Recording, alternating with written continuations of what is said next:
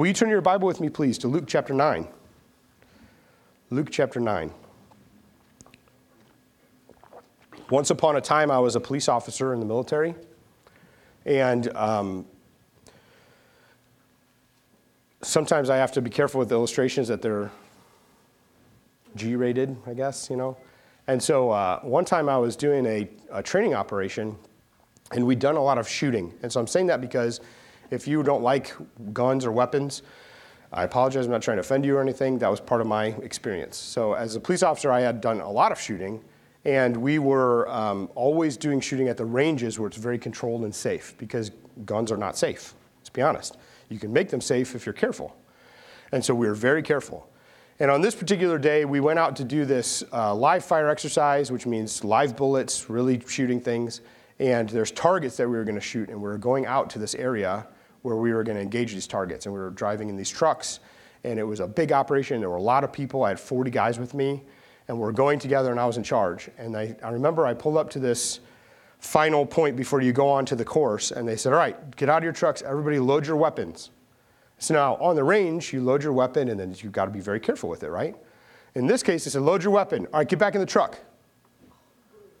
And it was the weirdest. I remember getting back in the truck and just kind of sitting there for a minute like, is it safe? Are we good? Just because it was such, we never had done it like this before. And we started driving, and very quickly we came into the action part of this range, and so much is happening so fast, you stop thinking about it, and you just start reacting. But I remember the first little bit as we're driving. I had a driver. I said, let's roll. He goes, all right. So we start going, and I just remember looking around like, man, there's a lot of bullets here. There's a lot of firepower. And there was a lot. We had automatic grenade launchers on top of every truck. That's another story. See, I'm getting out of the G. It was a wild experience. And I'm bringing up that experience because David just told us at the table about God has brought us near.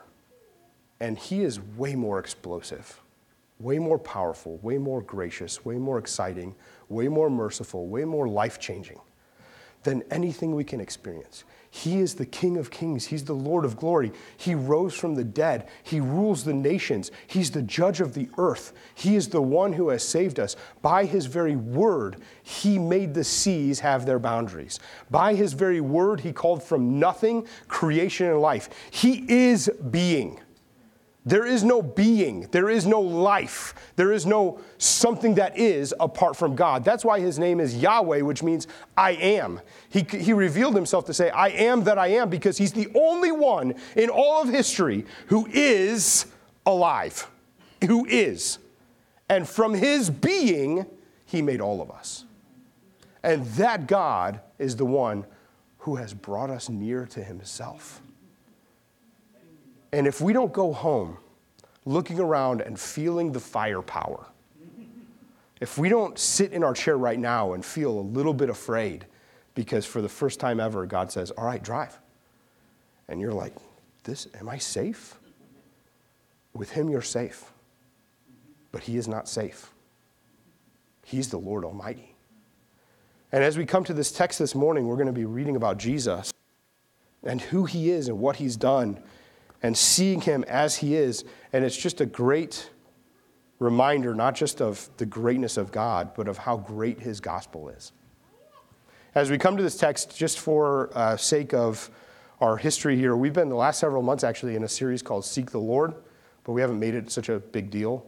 But we've been talking about seeking God, and really what we've been doing for almost 3 months now is bouncing back and forth between 2 Kings and the Gospel of John. And we're seeing in 2 Kings how God is revealing himself through the prophets and through things that are happening in Israel's history and the people of God, and really their idolatry and how he's judged that. And then also the prophet Jesus, who is the great prophet of God. He is God. So he speaks for himself. And now he's on the scene, and he's fulfilling all the things that we've seen that happened thousands of years before he's come. Some of them are actually reminiscent of each other. Like, for instance, the way he feeds the 5,000, Elisha does that too. It's just a little bit different, but it's for curious Bible students, they'll be like, what? We've seen this before. Because all of it points to, this is the Holy One. And how cool would it be to be Elisha watching, he's long died and gone to heaven, and he's with God, and he's watching now the Savior come. And he's like, oh, wow. When I did that, it was because now people will see, oh my, wow, that's so this, okay. And he's seeing it take place, what God is using to open people's eyes to reveal that God has sent his champion into the world who is going to save us from sin. How cool is that? And so now we're actually going to jump into the Gospel of Luke, and we're looking at Luke's account now of the Transfiguration, which is when Jesus takes some disciples up on a mountaintop, and for a moment they sort of catch a glimmer that he's not just a carpenter's son. He's not just a guy. He's the Lord. But they don't understand all these things yet. And you have to remember in this timeline too, Jesus has not yet gone to the cross. He's about to go to the cross. And so in this time, as they're seeing Jesus transfigured, that means as they're seeing the glory of God start to shine through Christ, they don't know what to do with it. So let's read together Luke chapter 9, and we're going to read verse 2.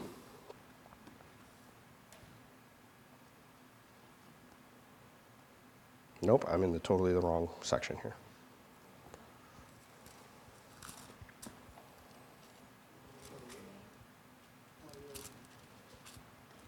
Yes, thank you.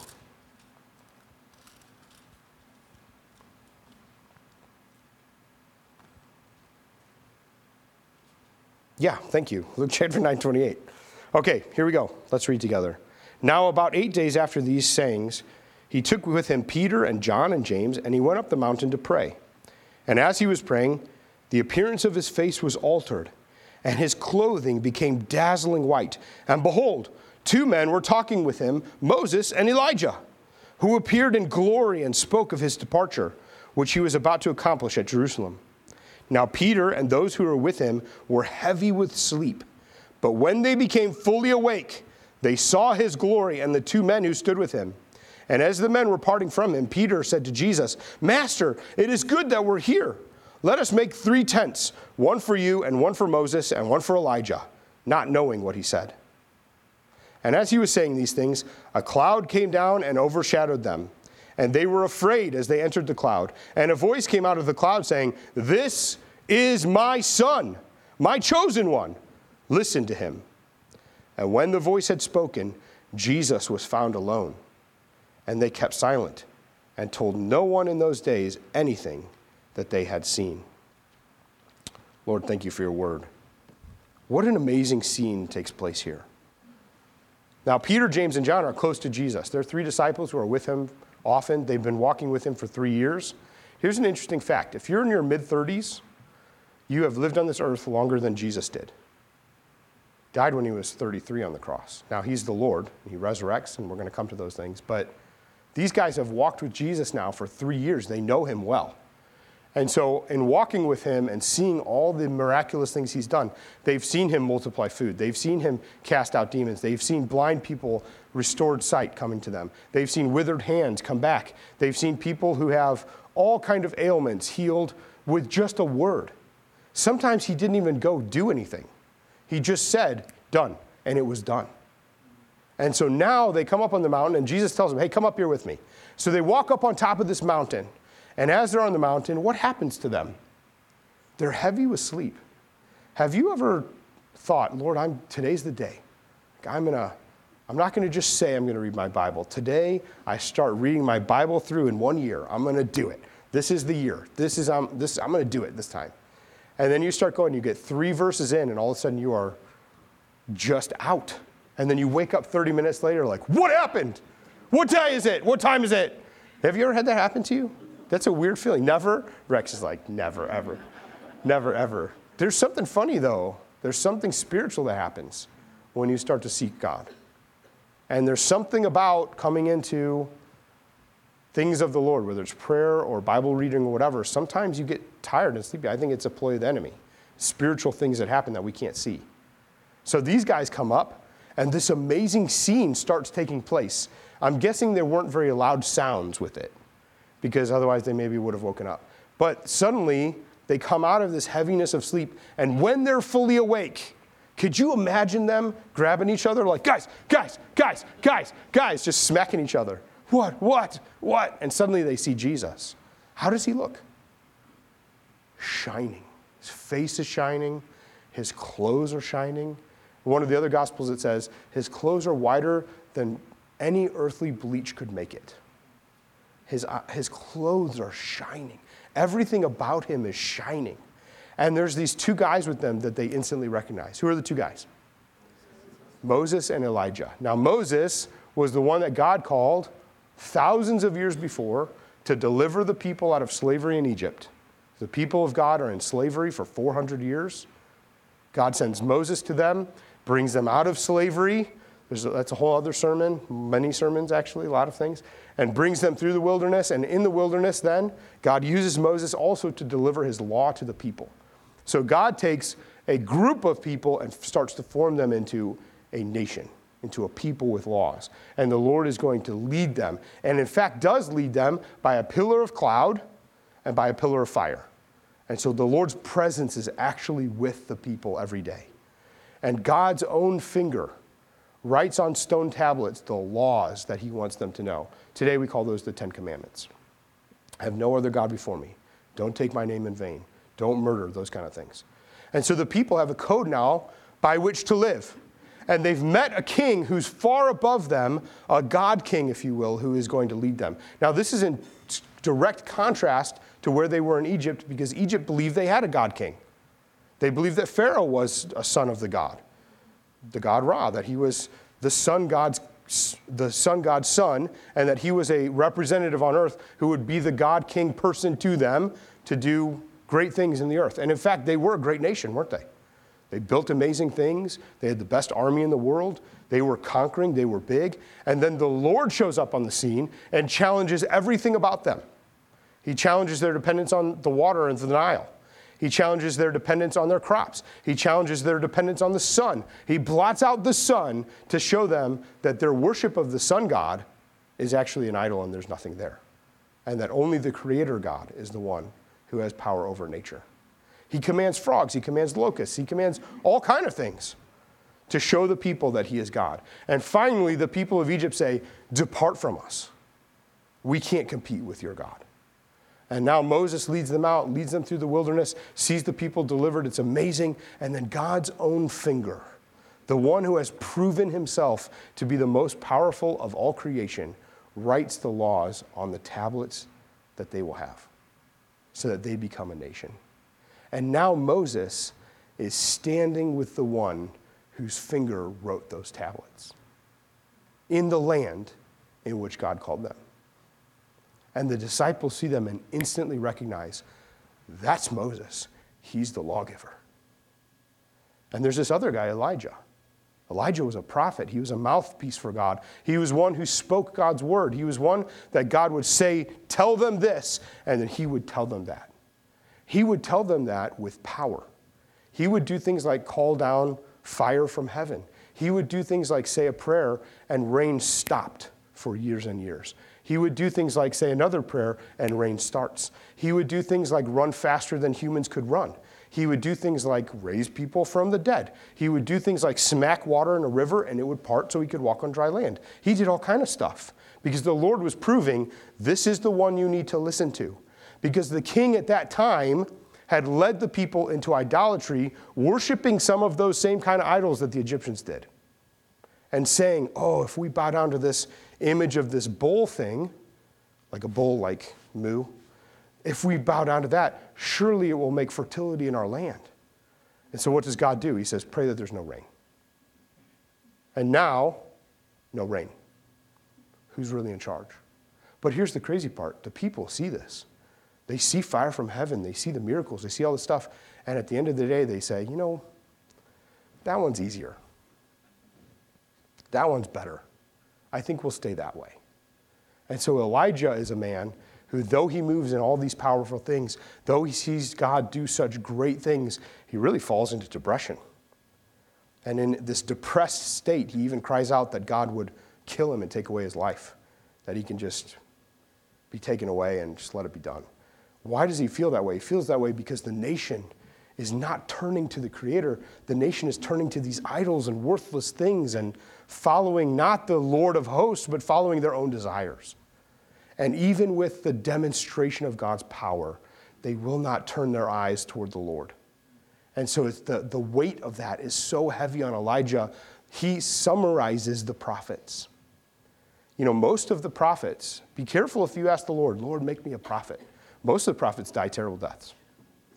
Most of the prophets die in utter shame and, in a worldly sense, utter shame and failure. Most of them say, turn to the Lord. He's the only way of life. And the people respond by killing them and their families. It's a heavy burden. Even in Jesus' time, John the Baptist is a prophet. And he comes out and he says, you must follow the Lord of hosts. Come and be baptized, be washed in the river as a sign to say, Lord, I repent. I turn from all these bad things I've done. Wash me clean. I want to be yours. I want to follow you. And a lot of people come and they start to follow him. And then he says something about some of the political leaders who are doing all kind of crazy incestuous things and sexual sins and all kind of stuff. And he calls them out.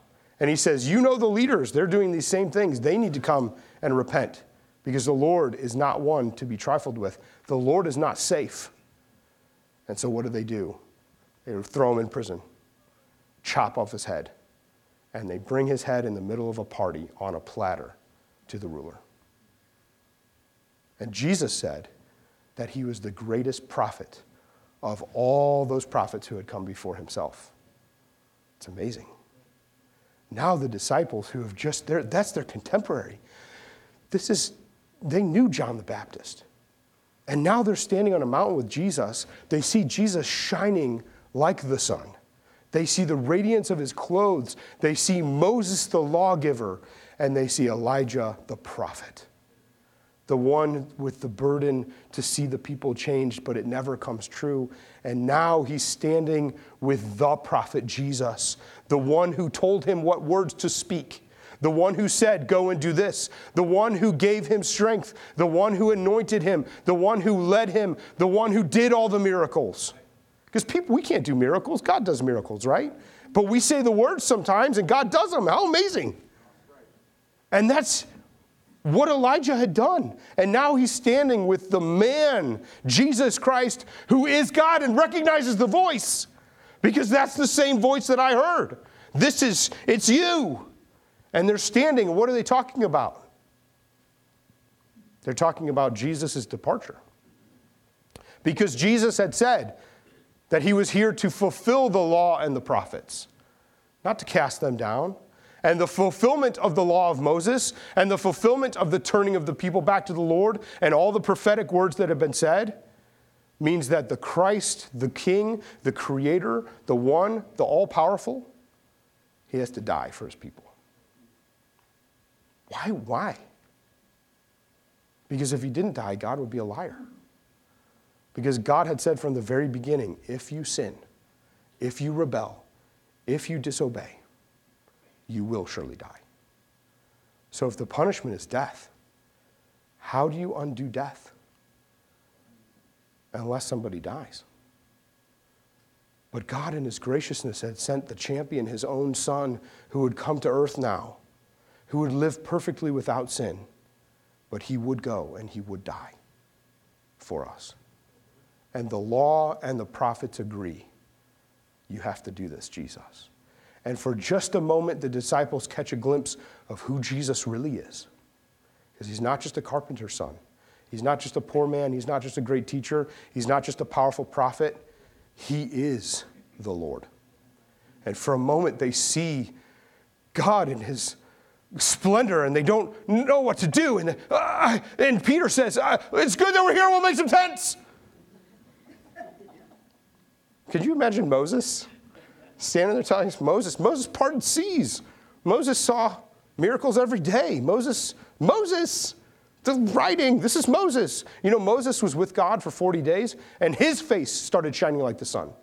So much that when he came down from the mountain after God wrote the tablets of the law, the people begged him, please put on a veil. You go before the Lord for us. If we go, we will die. You be the mediator. You be the one in between us. Because your face is literally nuclear. And so he walked around with a veil because the people were terrified of this king, the God King Jesus. who they didn't even know yet.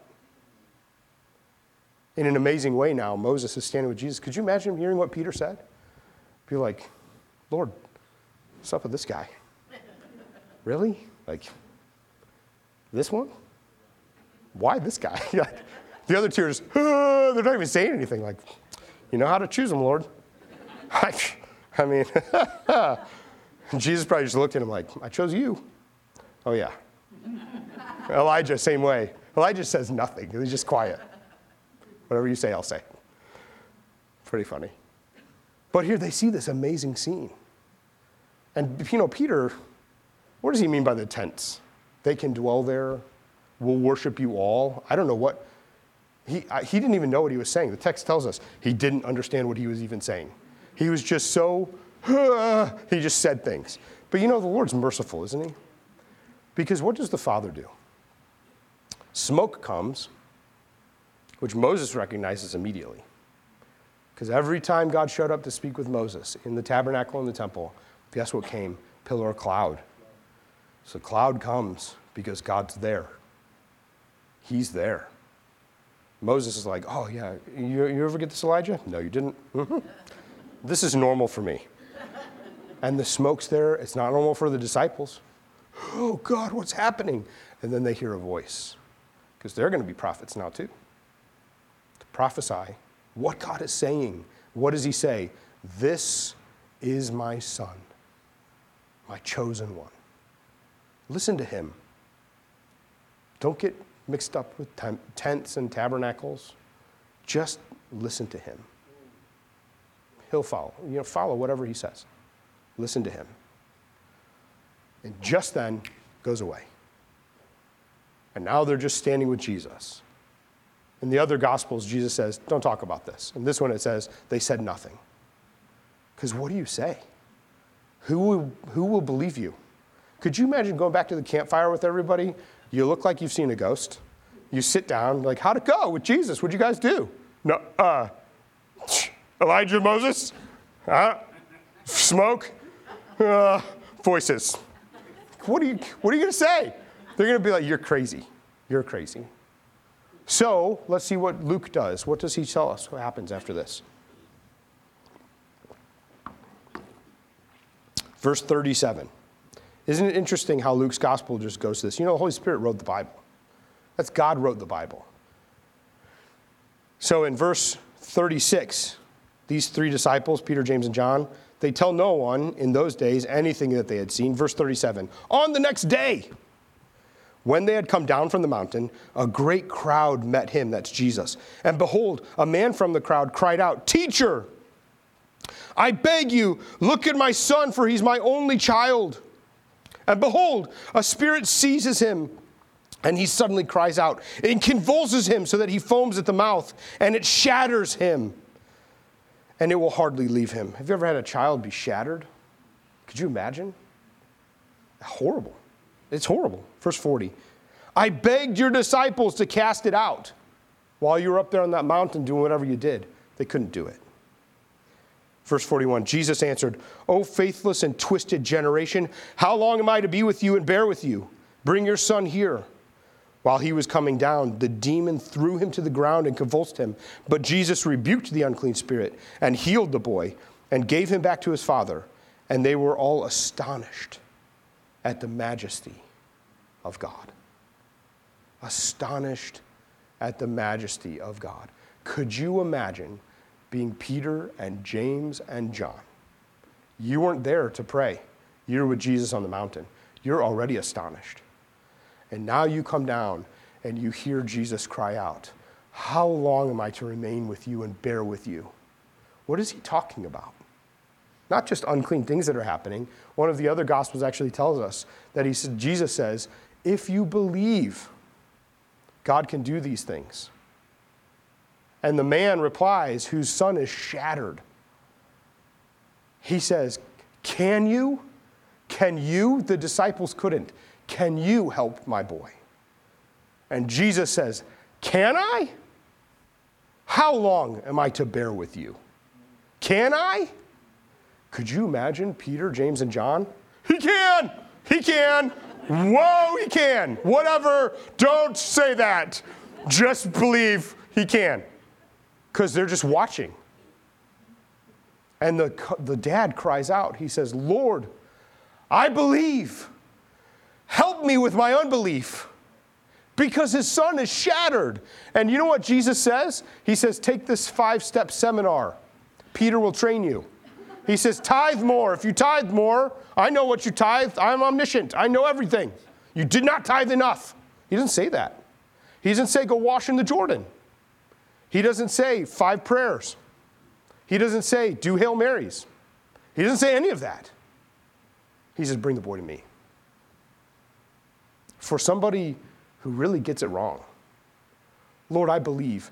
Help my unbelief. And Jesus says, okay. And he brings the boy, and he prays, and the demon flees. In Matthew, it says the boy laid still as if he was dead. And Jesus walks over and takes the boy by the hand as the crowd stands stunned because it looks like Jesus just killed this kid. And he says, stand up. And then the crowd is astonished at the majesty of God. You know, they're not astonished at the goodness of God. They're not astonished at the brilliance of God. They're not astonished at the mercy of God. They're astonished at the majesty of God. Because this is the king over all things. And he says with a word, get out. And the demon flees. And the disciples couldn't do it. The disciples later come to Jesus and they say, Jesus, why couldn't we cast out the demon? Because God had sent them out before, and they'd cast out demons. You know, unbelievers later in the book of Acts are going to cast out demons in the name of Jesus and heal people in the name of Jesus. They don't even believe in God. But at the name of Jesus, there's so much power that the demons flee before him because of his majesty. And they say, Jesus, why couldn't we cast it out? And he says in Matthew, he says, some will only come out by prayer. In other words, I'm the king. Some only come out when I say it. What do you do with that? Here's James, John, Peter looking at each other like, okay. Like, how do you explain the things you've seen? Turn with me to Matthew chapter 28. Matthew chapter 28. Jackie, I loved your prayer this morning. Because we don't keep this truth just for ourselves. Jesus is the king over all people, over all things. Everybody needs to know about him. Everybody needs to know he's the only way, the truth, and the life. He's the only one by which we have life. I appreciate your prayer to remember those who are lost and have hope. God's going to do something. You know, our prayer is powerful and effective. There are some things that don't happen without prayer. God can do all things, but he includes us in his mission. How amazing is that? And we mess it up. And we say, Lord, I believe, but help me with my unbelief. And God still says, okay, instead of, you're not good enough. How amazing. Can I have 2 young people volunteers? 2 people under the age of 25. That's what I mean by young people. I am not qualified that. Wes, will you be one? You can do it. I promise I'll be kind to you. Come on up. Come on. Come on up. Look at these guys. Christian and Wes. They're beautiful, aren't they? Those are awesome. Okay, who wants to be Jesus? Wes, you're going to be Jesus, okay? You're going to be the church. You're the bride. It'd been better if you were a girl, but that's okay. It's fine. It's okay. It's good. This the Lord knew because he wanted room for the Holy Spirit. Okay, so come on up here, Wes. You stand right here. Okay, so Jesus, he's the King of glory. He's God made into a man. He is not necessarily that great to look at. Wes, beautiful. Jesus, the Bible tells us, wasn't necessarily he wasn't a Brad Pitt kind of guy. Not like Wes.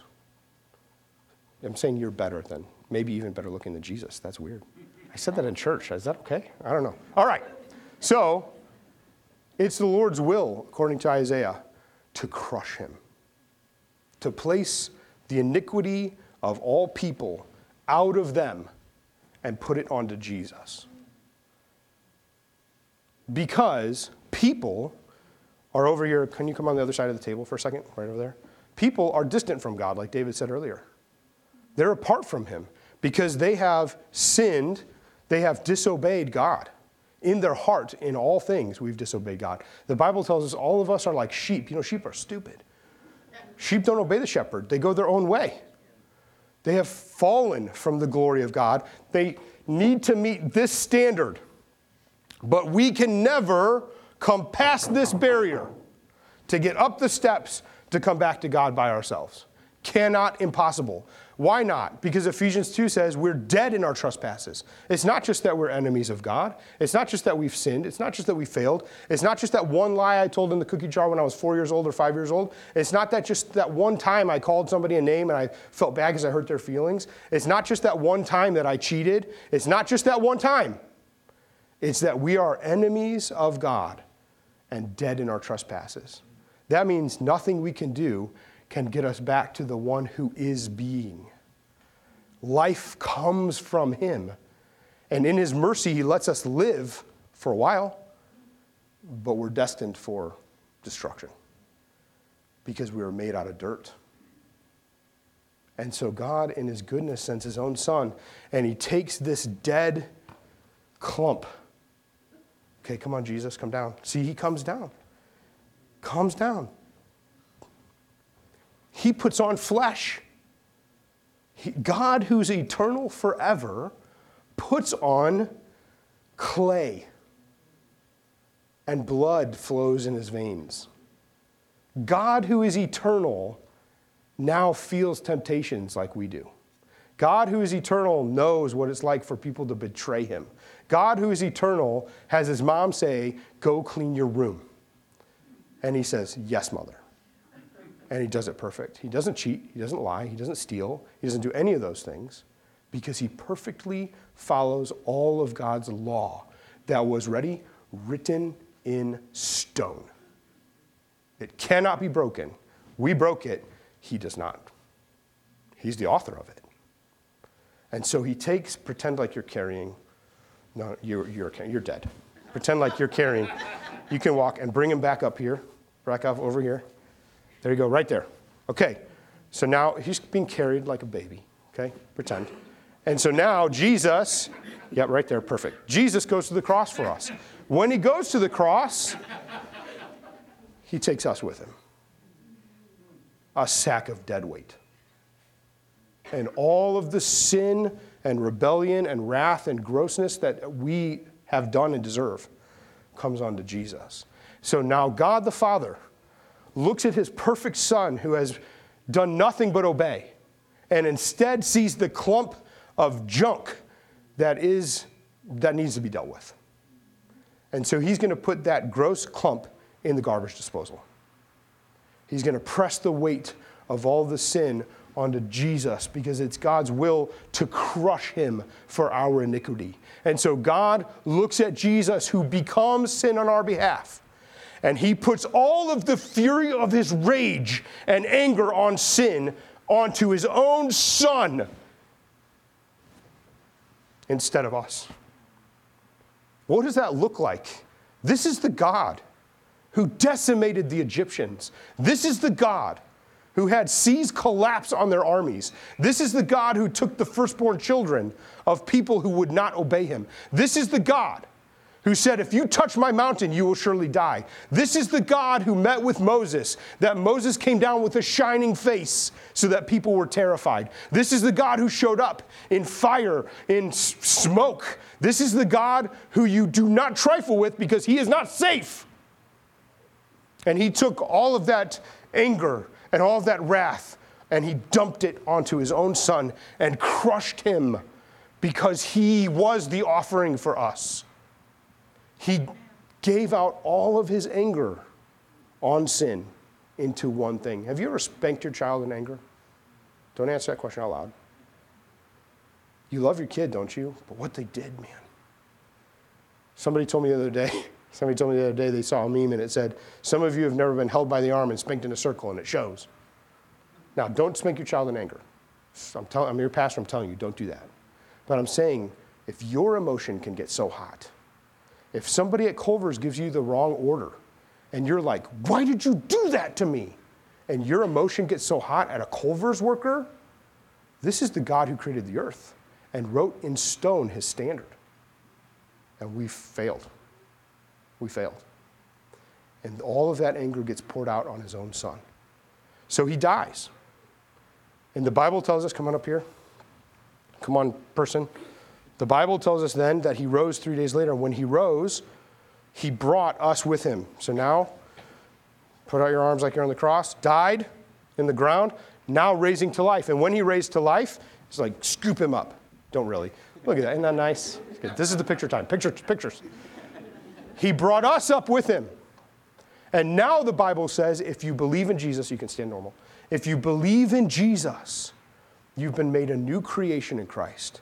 And that God's own robes are taken off of him and placed onto you. That now when the Father sees you, he doesn't see the lump of clay anymore. He doesn't see the disobedience anymore. He doesn't see the object of his anger anymore. Now he looks at you and all he sees is Jesus. And so switch places. So now, whatever you ask in my name, yes, son. Whatever you need, yes, son. Because he has earned all of the favor of God and rose to life. And you're with him.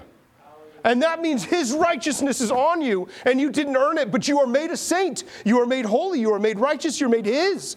And you are belonging to him and brought near, and not just near, ready for this, seated with him in heavenly places. And not just near, you ready for this, indwelled by his Holy Spirit, that you will be his through and through. And the smoke and the fire comes down on you, and he's in you, and it's, oh, your face shines. Not because of you, but because of him. And your whole life changes because of what he's done. This is the gospel. It's not just going to heaven someday. It's becoming his. And it's so good. It's everything. Thank you, guys. Sit down. Well done. And the disciples don't get that yet. All they've seen is Jesus with a shining face, Jesus casting out demons, and then Jesus dying. And it's terrifying. And then Jesus rising to life, and they're just amazed at what he's done. Amazed at his goodness. Matthew 28, here's what it says. We're going to start at verse 16. Now the 11 disciples went to Galilee, to the mountain to which Jesus had directed them. And when they saw him, he's raised from the dead now, they worshiped him. But some doubted. Who are these guys? This is Peter. This is John. This is James. This is the 11 who've lived with him for 3 years. These are going to be the apostles. These are the ones who start the church. These are the ones who proclaim the word of God. Every one of them will go to a death for the name of Jesus, except for one. Every one of them will die for Jesus, except for one. These are the people who are putting their lives on the line for him. These are the ones who know him, who have seen him. They hear and recognize his voice. And some doubted. And Jesus came and he said to them, remember, he's a king. All authority in heaven and on earth has been given to me. Go therefore and make disciples of all nations, baptizing them in the name of the Father, the Son, and the Holy Spirit, and teaching them to observe all that I have commanded you. And behold, I am with you, even to the end of the age. This great king, who has all authority, stands before his disciples and tells them, I'm the king. Go do what I've told you to do. And then do you know what he does? He leaves. He goes to heaven, and they're left standing there amazed. And they leave there, and they hide in terror because they don't know what's happening. And several days later, they're in an upper room hiding in terror, and suddenly the power of God comes upon them as the Holy Spirit himself, the Spirit of Jesus, fills them. It's God, it's him, fills his new temple, the people. And flames come over their head. They speak in other tongues. They're filled with his power. Suddenly everything changes. Suddenly they're not terrified and hiding in a house anymore, but they stumble out onto the balcony like drunk people and start proclaiming the word of God and the excellencies of all that he's done because they're astonished and marvel at his great kingdom. And in that day, everyone who hears it says, what must we do to be saved? Anything that God says, what must I do? And faithful to his word, they say, come be baptized. Follow him, I'll teach you everything that he said. Here's my question for you today. We heard this great word from David. Come near, draw near. That's from the Lord. Did you and yourself cry out, though, and say, Lord, I'm not who people think I am on Facebook. I'm not who I pretend to be here. Do you really mean for me to draw near? Do you really mean for me to come up to you? Are you nervous? Do you believe but you need help with your unbelief? Do you see him resurrected but you say, Lord, I worship you but I doubt? I'm telling you from the word of God, get filled with the Spirit. Come to Jesus. He's not one who says 5 more prayers. He's not one who says you didn't give enough money. He's not one who says you're not short enough, fat enough, tall enough, healthy enough. He's not one who says you have the wrong color hair. He doesn't care what color eyes you are. He made your eyes. He wanted them that way. He doesn't care if you wear the right designer clothes. He doesn't care. Instead, he pulls you to himself and he says, okay, because this God is so merciful and so kind that whatever things you need cast out of you, he will do it because he is the King of Kings. And if you come before him and say, Lord, forgive me. I believe in you. Help me even with my unbelief. I'm telling you right now, he will scoop you up and make you his. Yes. And if you come to him and say, Lord, I believe you. I want to go all the way. I want to do everything that you've said to me. I want to follow you with my whole life, Lord, and I don't know what to do. Then stop just waiting and say, Lord, fill me with your power. I want to see you. And I'm telling you from the word of God, he will fill you. And suddenly this little funny thing that we did, this illustration, you're going to all of a sudden know his power come on you because the Holy Spirit is true to his word. And he will fill you. And now your life will suddenly shine with the presence of God and everything changes. And the first thing that happens is you want to obey him and follow him and serve him. And all the other desires start to flood away of everything that you used to be. And now your life is marked by obedience and love for Jesus. And all good things. And I'm not talking about winning the lottery good things.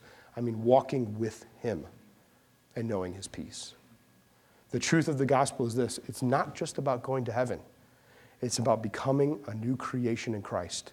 If you don't know Jesus like this, if you don't trust him with everything you are, then I'm telling you, you're not a Christian. If you trust him with everything you are, more than you trust your own heart, you're a Christian. And what that means is you know him who is raised from the dead, who has all power, who is God and the Lord Almighty. And if you have moments where you're not sure, bring them to him because he's kind. And say, Lord, I need you. I remember, so I was a police officer, time passed from that training thing I did, and this was not training. And I was the duty officer for the day that day, and I had other jobs that I was doing. So I worked a day job all day, if you will, doing logistics for our unit. And at 4 o'clock, I was supposed to go check in with the police station. I was going to be the duty officer for the night. So I get to work all day and all night. This is going to be awesome. And so I walk in, and I had come off other duty stuff. And I'm getting the briefing from the desk sergeant who's telling you what's going on during the day. So you get ready for the night. That's the deal. And so I'm wearing my uniform, but I don't have all my stuff on because I don't actually go on shift until 6 o'clock. So I'm getting all the pre-stuff done. You got to sign a bunch of things. You got to be ready to go. And while I'm doing this, the radio starts going off that there's a big emergency and things are going really bad. And the desk sergeant looks at me, grabs a pair of keys, and he goes, you have to go now. Right now. You got to go now. And I looked at him and I said, I don't have a driver's license. And he said, I don't care. Because you have to have a special driver's license to drive the police cars. I'd never driven a police car, actually, at that time, myself. Usually had a driver. So anyway, that's cool. I went out, I hit the thing to figure out which car it was. I jumped in the car, and I got on my cell phone, and I called the armorer, who's the person in charge of the weapons, and I said, bring me a loaded weapon. And he goes, Roger that. And I screeched to a halt in front of my office, and he ran out the door and handed me my weapon, and I set it on the seat because I didn't even have a holster on. I had no body armor. I had nothing but a badge and a car and a gun. And while I was driving to the scene, I was figuring out how to make the siren work. I'd never done it before. And it was awesome. 120 miles an hour, figuring out the siren was pretty wild. Driving. And I remember getting close to the address and seeing the lights of other cars that were already there. What do you do? I remember thinking, Lord, I don't have any body armor on. What am I? I'm literally going to jump out of this car, put the gun in my belt like a gangster, and run into this house? What am I doing? What am I doing? And I'm telling you this story, it worked out fine. Everything was safe. By the time I got there, everything had sort of calmed down. I was on like red alert. Everybody else is like, what took you so long? You okay? And so I came in like red alert, and everybody was like, okay, finally you're here. Okay, just take that guy to jail. And I was like, okay. So everything worked out fine. But here's what I'm telling you. If you're in red alert in your life, you don't even have body armor on. You're not sure. You say, Lord, I want to follow you. I believe. Help me with my unbelief. Did you know that the Lord has armed you with more ammo, more firepower, and more protection, more armor, more everything that you need for life and godliness than you could ever realize? Did you know that he has surrounded you by his Spirit, that he has put all of his power into you, that he's made you his ambassador and his testimony in the earth? Did you know that by your love for other Christians, you demonstrate that God sent the Son? Did you know that when you open your mouth, the Lord himself puts words into your mouth that you can be able to speak with wisdom? Did you know that he will never leave you or forsake you? Did you know that this is the King of glory that says one word and demons flee? Did you know that the name of Jesus, situations change? And he's armed you not just with his name, but with his power, his authority, his righteousness. He has clothed you. He's made you his. He's placed a crown on your head. He has seated you with himself. When you pray, did you know that God hears your prayers and responds to you? Did you know that? Did you know that some demons can't come out but by prayer? But when you pray, God hears you. And maybe you're going into situations where it feels like red alert and you feel like I have no body armor on because God sent you armed with himself because you're the one that's supposed to react to that situation. And it's your prayer that will change the day. How amazing is that? And at the end of the day, we're astonished at the majesty of God, not ourselves. We say, Lord, thank you that you used me to do this good. What was I? I was a sack of dirt. And the Lord says, no, you're my son. You're my daughter. You're my child. You're royally robed. You belong to me. You're my ambassador. You're my witness on the earth. When you pray, I listen. And so if you're saying, Lord, help me with my unbelief, I'm telling you, there's so much firepower here. He hears you. He listens to you. He scoops you up. What should you do then? Pray. Say, Lord, I'm yours. Help me with my unbelief. The second thing we should do is go out and tell people about Jesus. See what he does. See what happens when you pray. How amazing is that? And the third thing is open your mouth here as a testimony to what God has done so that we're all built up to see what Jesus is doing. Amen? Let me pray for you. Father, thank you that you're a good king. Lord, thank you for your word. Thank you that you didn't leave us alone, but you called us to yourself. Father, I pray in Jesus' name that everyone here, Lord, would see you. Lord, let us see your shining face. Lord, let us see all that you've done to fulfill the law and the prophets. And Lord, as we come to you as we really are, Father, thank you that you forgive us. Lord, any hints of doubt in us, any things that are in us where we're unsure, I pray by the power of your Holy Spirit that you would solidify in us, not just our faith, but Lord, our trust in you. That you, oh God, are leading us. Father, help us to feel your hand as you are moving us forward because we know that you are good. And Father, use us every day that we would bring light into the darkness, to demonstrate your power and to show people who you are. You are good, God, and we ascribe to you all glory, all majesty. We are astonished at your glory, your majesty, and your kingdom. Thank you, God. May the grace of the Father, may the rule of the Son, and may the power of the Holy Spirit fill you as you go from this place to do his will. God bless you. Have a great week. We're dismissed.